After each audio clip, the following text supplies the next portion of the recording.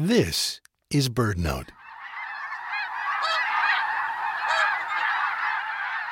This wild sound, some liken it to the baying of hounds, pours from the sky each autumn along all 4 North American flyways.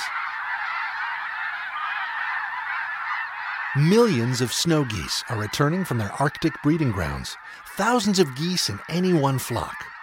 Snow geese fly high, a cloud of snowflakes against the blue, periodically stopping over en masse at staging points across the continent.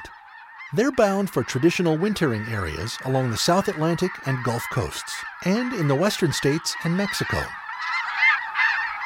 Imagine a visit to one of their wintering sites, whether it be the rice fields of southern Louisiana, the Skagit River Delta in Washington state, or New Mexico's Bosque del Apache Preserve. As we look across a broad expanse of browns and greens, a pattern of dark soil interspersed with planted fields, our eyes come to rest on one field that appears snow-covered. A closer look reveals 10,000 or more white-feathered snow geese covering the field in one immense flock. And listen, too, when a bald eagle flies over and the multitudes take flight in a spectacular avian blizzard, their joined voices all but deafening.